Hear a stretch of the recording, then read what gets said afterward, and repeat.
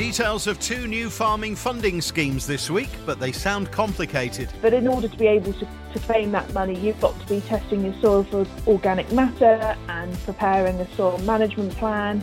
You've got to have 70% of your land with winter cover, and then also be adding organic matter into your soil. So there's quite a big criteria to meet. More from Ella Redrup from Masons a little later, and some good news if you've been a victim of hare coursing as part of our review of rural crime with Chief Inspector Phil Vickers from Lincolnshire Police. Some very old legislation looks set to be replaced. We're talking about the Game Act of 1831, the Night Poaching Act of 1828. These are really old offences, and they don't really reflect the impact on victims in Lincolnshire in the 21st century. We also welcome auctioneer Oliver Chapman from Louth Livestock Market with his first weekly sale report, and Kit Dickinson's back looking at the grain markets. The Week in Agriculture. This is the Farming Programme with Steve Orchard. Good morning. In the news this week, the bird flu outbreak continues with 2 more incidences in Lincolnshire, taking the national total to 64 since October. Last week also saw the first case of the disease transferring from bird to human, although it must be said this is very rare and appeared to result from the individual having very close regular contact with a large number of infected birds. Aldi has announced plans to recruit over 100 new farmers and suppliers this year in a bid to accelerate its commitment to sourcing British. Aldi's fresh meat, eggs, milk, butter and cream is already sourced from British suppliers, whilst more than 40% of its fresh produce is also British. The supermarket is seeking to accelerate this commitment by increasing its spend with British suppliers by £3.5 billion by the end of 2025. If you're interested in becoming a supplier to Aldi, visit aldi.co.uk/suppliers.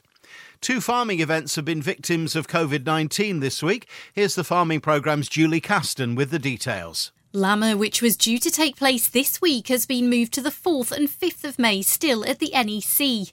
And last week's Oxford Farming Conference was held online rather than in person for the 2nd year running, although it was over 3 days with a full programme of speakers and online seminars and discussions. Sessions included ag tech, future-proofing your land, innovation, items for new entrants into farming, livestock breeding, resilience, working towards net zero, the fallout from the Dimbleby Food Report and making a profit. There was an inspirational talk from Dame Ellen MacArthur about her journey from world-class sailor to the founding of the Ellen MacArthur Foundation and its mission to accelerate the transition to a circular economy designed to eliminate waste, circulate products and materials and regenerate nature. And there was various fringe events hosted by organisations looking at future solutions and opportunities within agriculture. There's session recordings, videos and transcripts on the Oxford Farming Conference website, ofc.org.uk. And at the Oxford Farming Conference, DEFRA Secretary George Eustace unveiled the next stages of the Environmental Land Management Scheme, ELMS.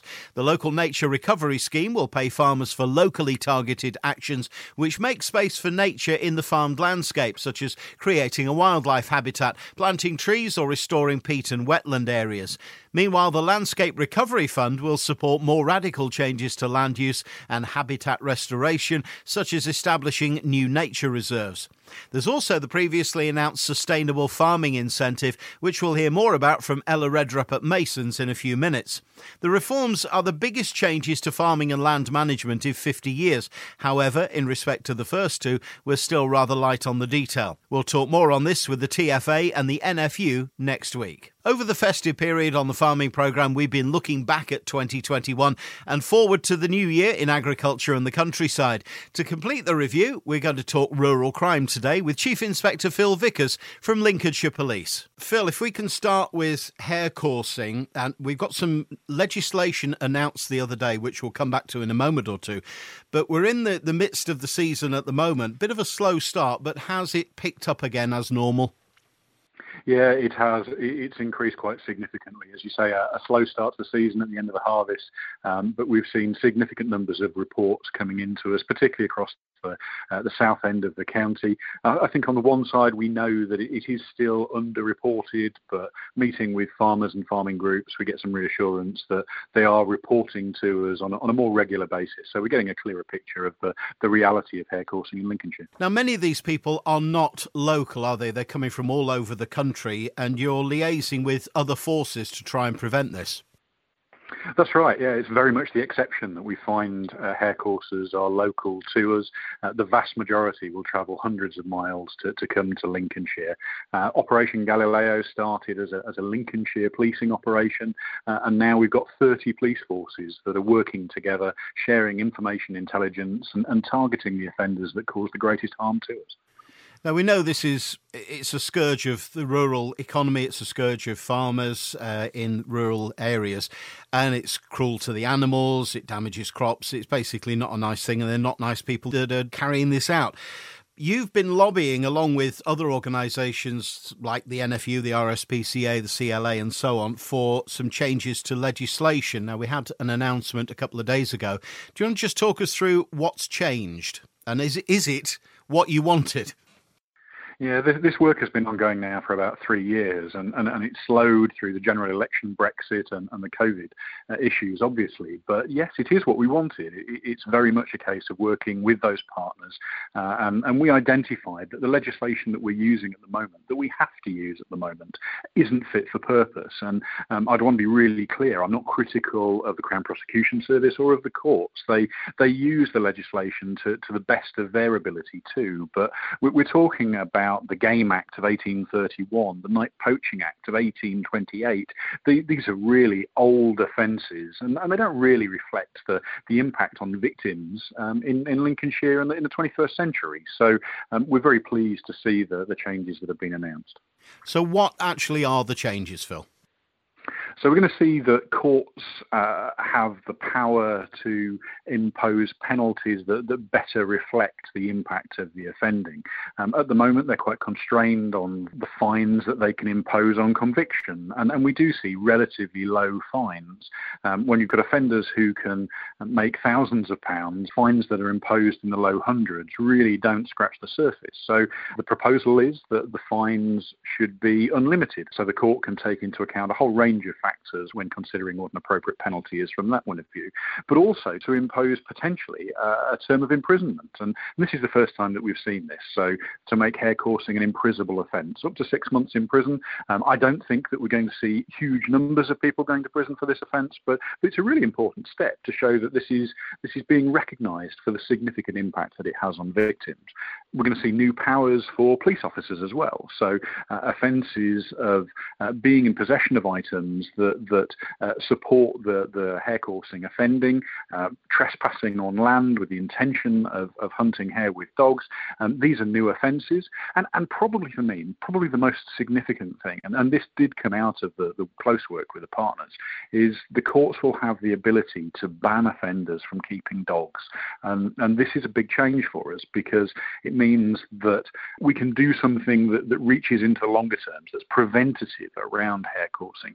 That an offender with a penalty that says they can't keep dogs means that we can check that. You know, we can make sure that they're adhering to the court penalty. So a big step in the right direction. One additional thing that we've been asking for, and the government is supportive of at this time, is that the court can pass on the kennelling costs. So, you know, in Lincolnshire, we've been seizing dogs at every opportunity. It's a really effective tactic. It takes away the tool that the offenders use. Well, it costs the taxpayer thousands of pounds to seize a dog, to keep it in kennels, and to wait for that case to go to court. Well, the court can now impose those kennelling costs on offenders. That's the proposal, and it means that every force in the country, those 30 Operation Galileo forces, will look to seize dogs at every opportunity. And I think these are the things that will be a game changer for hare coursing and the enforcement of hare coursing. Oh, it's excellent news. Legislation tends to move rather slowly. What's the next step, and how long do we think it's going to be before these powers will actually be on the statute books? It's possible that before the end of this hare coursing season, we could see those new powers in place. And so actually having an impact on offences that we're starting to deal with now. Optimistically, I think that's maybe the case, but I think realistically we can expect to see that for the hare coursing season, next season, so starting in September this year, that we will have these new powers and we will be able to take a new approach to policing hare coursing. Definitely good news and definitely a step in the right direction. Let's turn to equipment theft. Has that seen any increase, decrease this year? Well, we've seen a change, and one of the things that was predicted by the sort of the national intelligence units around this was that through Brexit we would see a reduction in the volume of large, heavy equipment that was being stolen and taken out of the country, because the organised crime groups that are involved in that would have difficulty in getting it to their markets. And we know that large items of equipment that have been stolen from Lincolnshire have appeared in Afghanistan, in North Africa, in Eastern Europe, and further afield even than that. And the organised crime groups have difficulty in getting them. So we'd seen a move towards the electronic equipment being stolen from vehicles and smaller, more portable items going from rural locations. So that's been a change that we've seen over the past couple of years. We're starting to see the large equipment creeping back in again as those organised crime groups are finding their roots again. So it's a changing picture. It's one that we are working with, obviously, our friends at Border Force, our colleagues there, and other forces as well. But I would say, where you've got that kind of valuable equipment, you need to do all that you can to protect it, and we'll work with you to support you in doing so. And the ever-present nuisance of fly tipping. We've seen statistics just the last few days that there's been about a 16% increase across the country, but a significant increase in Lincolnshire. Yeah, a number of different challenges. So fly tipping is a crime. It's an issue that's led by our 7 district councils in Lincolnshire. They've come together to form a new operation where they share information and we work with them to enforce around that. So that's Operation Asgard. It follows a very similar model to our Operation Galileo. And one of the things is that we look to increase reporting. And we know, speaking to farmers, they'll say when they find a relatively small deposition of fly tipping, they won't always report it. And we need it reporting. The district councils need that information. We'll support the investigation. The districts have the powers to enforce on that. We also work with the Environment Agency, and that's kind of at the other end of the scale. We've seen a number of sites in Lincolnshire where it's been industrial scale fly tipping. So this isn't simply the back of a van. This is an HGV. This is a trailer full. And again, it's organised criminality. So I'm kind of, on the one hand, disappointed that we see the reports increase. On the other side, I'm more interested in talking to our farming communities and saying, if they have the faith to report, then it gives us the better chance of preventing, of enforcing, and of dealing with those things. So really positive work with the district councils, I have to say. If a message for your listeners would always be, if you see somebody fly tipping, if they're actively there doing it, it's a crime in progress. Call us on 999, the police will attend. If you find a deposition, if you find a pile of rubbish that's been left by the side of the road or in a field or whatever, then call the district council and we will support their investigation. Yeah, absolutely. And as you say, don't just kind of shrug your shoulders and go and get the tractor to shift it. Do report it. Absolutely, very much so. We really need that. And we do find time and time again that there's evidence in that fly tipping of where it's come from. And that's how those prosecutions happen. And, we're quite happy that the local media, yourselves, anybody can report that to show that, we are taking action against it. And whilst we all feel frustrated, this is a community solution. We can work together to solve it. And looking a bit more positively towards the future, we have the onset of the Rural Crime Action Team. Yeah, really pleased about that. And kind of a little bit of background, perhaps, to say that it was the National Farmers Union and the CLA got together. They obviously cover nationally. They've seen some of the positive work that our police colleagues have done in other force areas.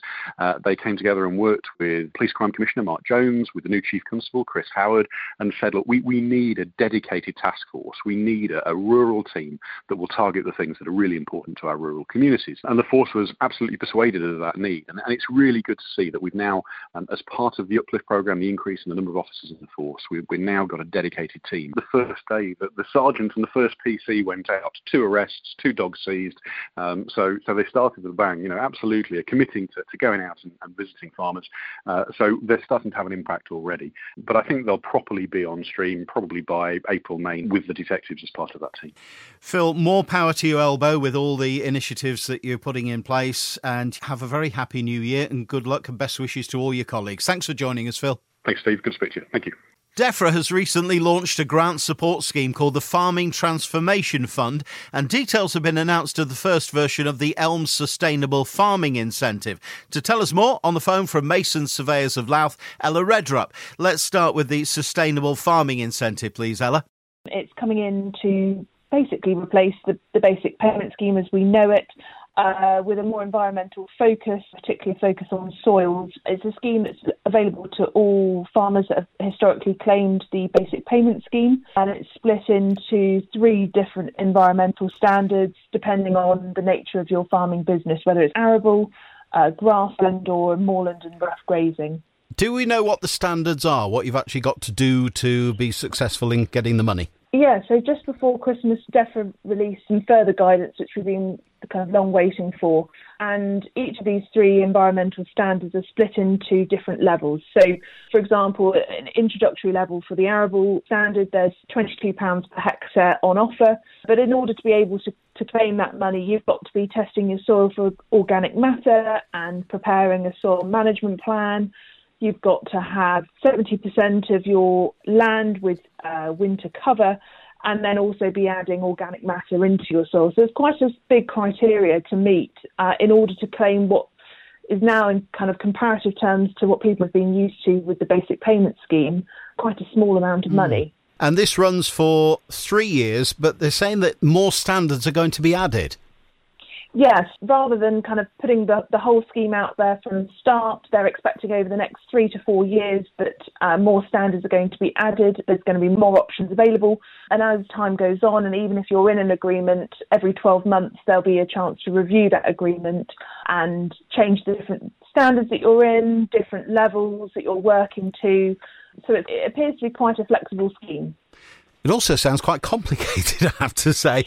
There are introductory, intermediate and advanced levels. Does that affect the amount that you get paid? It does. So, for example, under the arable standard, if you wanted to move from that introductory level up to the intermediate payment level, you'd be getting £40 a hectare. But, of course, with that comes more requirements. Beyond that, the advanced, even more. But nowhere near the £230 per hectare that we've been used to under basic payment scheme. OK, so that's the Sustainable Farming Incentive. What about the Farming Transformation Fund, Ella? These are much larger scale projects at the moment under kind of water management heading. There's a lot more farmer investment required in order to be eligible for that grant funding. How much is on offer for this, and how much would a farmer have to, do they have to match fund it, or how does it work? There's 40% of the eligible costs on offer as grant funding, but the minimum grant funding on offer is £35,000, which means the minimum project size has got to be £87,500 to be eligible. So not many farmers are going to have projects at that kind of funding level. But certainly if you're looking to change from rain gun application to trickle or boom application for irrigation, or constructing a farm reservoir, then that fund is certainly there and available for applications. OK, and initial applications have to be in before the 12th? Yeah. 12th of January, yeah. And then a full application by June, is that right? In end of June. So it will then go through, once the initial application's been submitted, then those assessed to have the best fit to the scheme priorities will be invited to submit a full application by the end of June. OK, thanks for that, Ella. And where can we find more information about this? The government website is a great place to start for all information to do with the Sustainable Farming Incentive, all the grant funding available, and also changes to the basic payment scheme as we go through this transition period between now and 2027. But also seeking kind of professional advice in respect to these matters is imperative. Just because the scheme is out there doesn't mean it's going to be the best fit for your farming business. So having a conversation with your advisor, looking at the farm, looking at what you've got available to you is a great place to start. And land agents up and down the county will be more than happy to assist you in that process. And I'm assuming that's something that Masons could help with.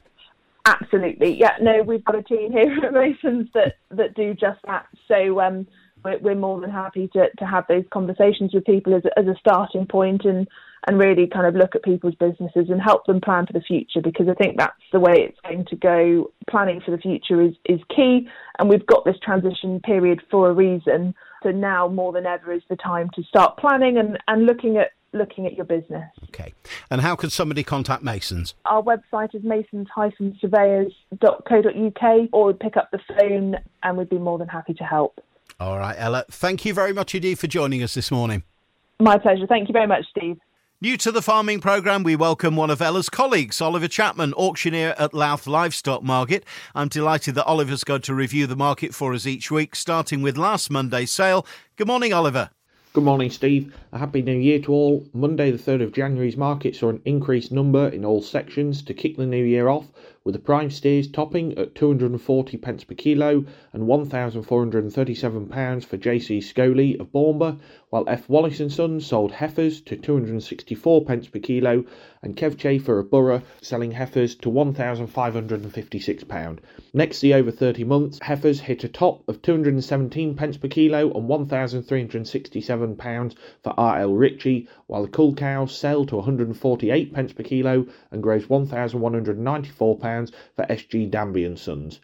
Moving on to the sheep, with a tremendous show of hogs, saw an all-in average of £125 per head, which is £21 a head more than the opening week of 2021, with an SQQ average of 281 pence per kilo.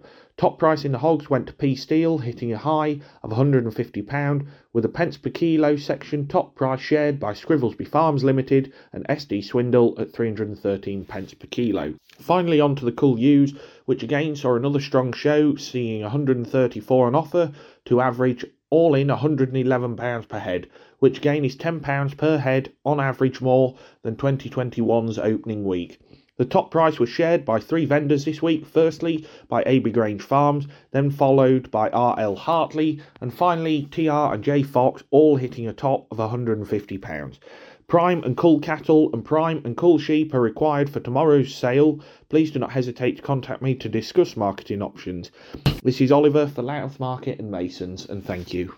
Thanks, Oliver. To the grain markets now. We welcome back after the festive break Openfield's Kit Dickinson. Morning, Kit. Good morning, Steve, and Happy New Year. This week, I look at what lies ahead in the next 12 months. The world is watching whether or not there will be an increase in global cereal availability, which will alleviate the current tight stock situation. Pundits anticipate a large American maize crop, but they are reliant first on the plantings picking up pace and the arrival of the La Nina weather phenomenon not interfering with crop growth. Both factors directly affect the timing and the availability of the exportable surplus and the nearby market position. There needs to be a large global wheat crop to rebuild stocks, with Russia and US major contributors. If the global wheat crop does recover, then the first indication is that there might be a weakening in new crop prices going forward. Other key issues that could affect the domestic market in 2022 include the potential for the UK to return to a wheat surplus and high freights. If maize imports become cheaper, then it could displace wheat, which would have to be exported. If the maize holds the price, then the greater reliance on the domestic wheat, which could keep our prices firming and going higher. So given the fundamentals of the global wheat and local grain markets right now, where is the UK price likely to go? Imported grain, particularly milling wheat, for 2021 spot price is still trading at a £15 to £20 a tonne above domestic prices. Just because the market has gone up already does not mean that it could go up further though. Winter is a good time of year to review the marketing options, and it offers an opportunity to react to spot price fluctuations as well as monitoring longer term trends. For example, spring malting barley premium is currently exceptionally high at around £50 to £60 a tonne over feed. In a commodity market, growers must be able to flex to capitalise on any opportunity that suits the farm. In the medium term, the UK shortage of HGV drivers looks set to continue, which presents a challenge. Until the government rolls out a national strategy, it is going to take a while to resolve. But this raises the topic of what value is better sought from local markets. Local markets have an important role to play in pricing and mitigating risk. There is probably going to be an increased focus on the domestic market, because we are likely to see fewer years where we have an exportable surplus. Therefore, there is a greater importance in understanding what is being grown and who it is being grown for, because the export market may not be there. In Lincolnshire, there will soon be an ethanol plant in East Yorkshire, flour milling operations in South Yorkshire, as well as demand for animal feed and industrial alcohol production. There are lots of market opportunities available. So looking forward this week to prices: January 200 to 210 for feed wheat ex the farm, moving forward to March at 210 to 217, and a small increase to May at 212 to 219. Looking at November new crop, 180 to 188 pounds. Milling wheat premiums are circa 45 to 50 pounds. Feed barley for January, 195 to 200, March 200 to 208, May 202 to 210, November 160 to 170 for feed barley November new crop. Malting barley premiums, as I alluded to earlier, are currently £60. Oilseed rape, January 615 to 620, but March onwards remaining reasonably flat, 620 to 625. And November new crop is 460 to 470 pounds. Thank you very much. Many thanks, Kit. The Farming Programme. 5-day forecast.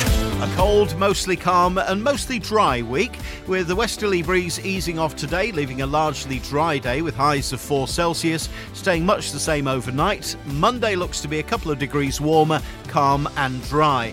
Temperatures staying around 5 Celsius day and night until Wednesday night, when they drop down to around 2 Celsius.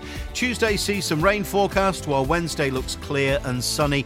It turns colder for the end of the week, with nighttime lows of freezing point and not much warmer during the day, staying calm, dry and sunny into the weekend. Next week, we welcome Sean Sparling back with some timely agronomy advice and take a look ahead to Farmhouse Breakfast Week. I'm Steve Orchard. Until then, have a good week.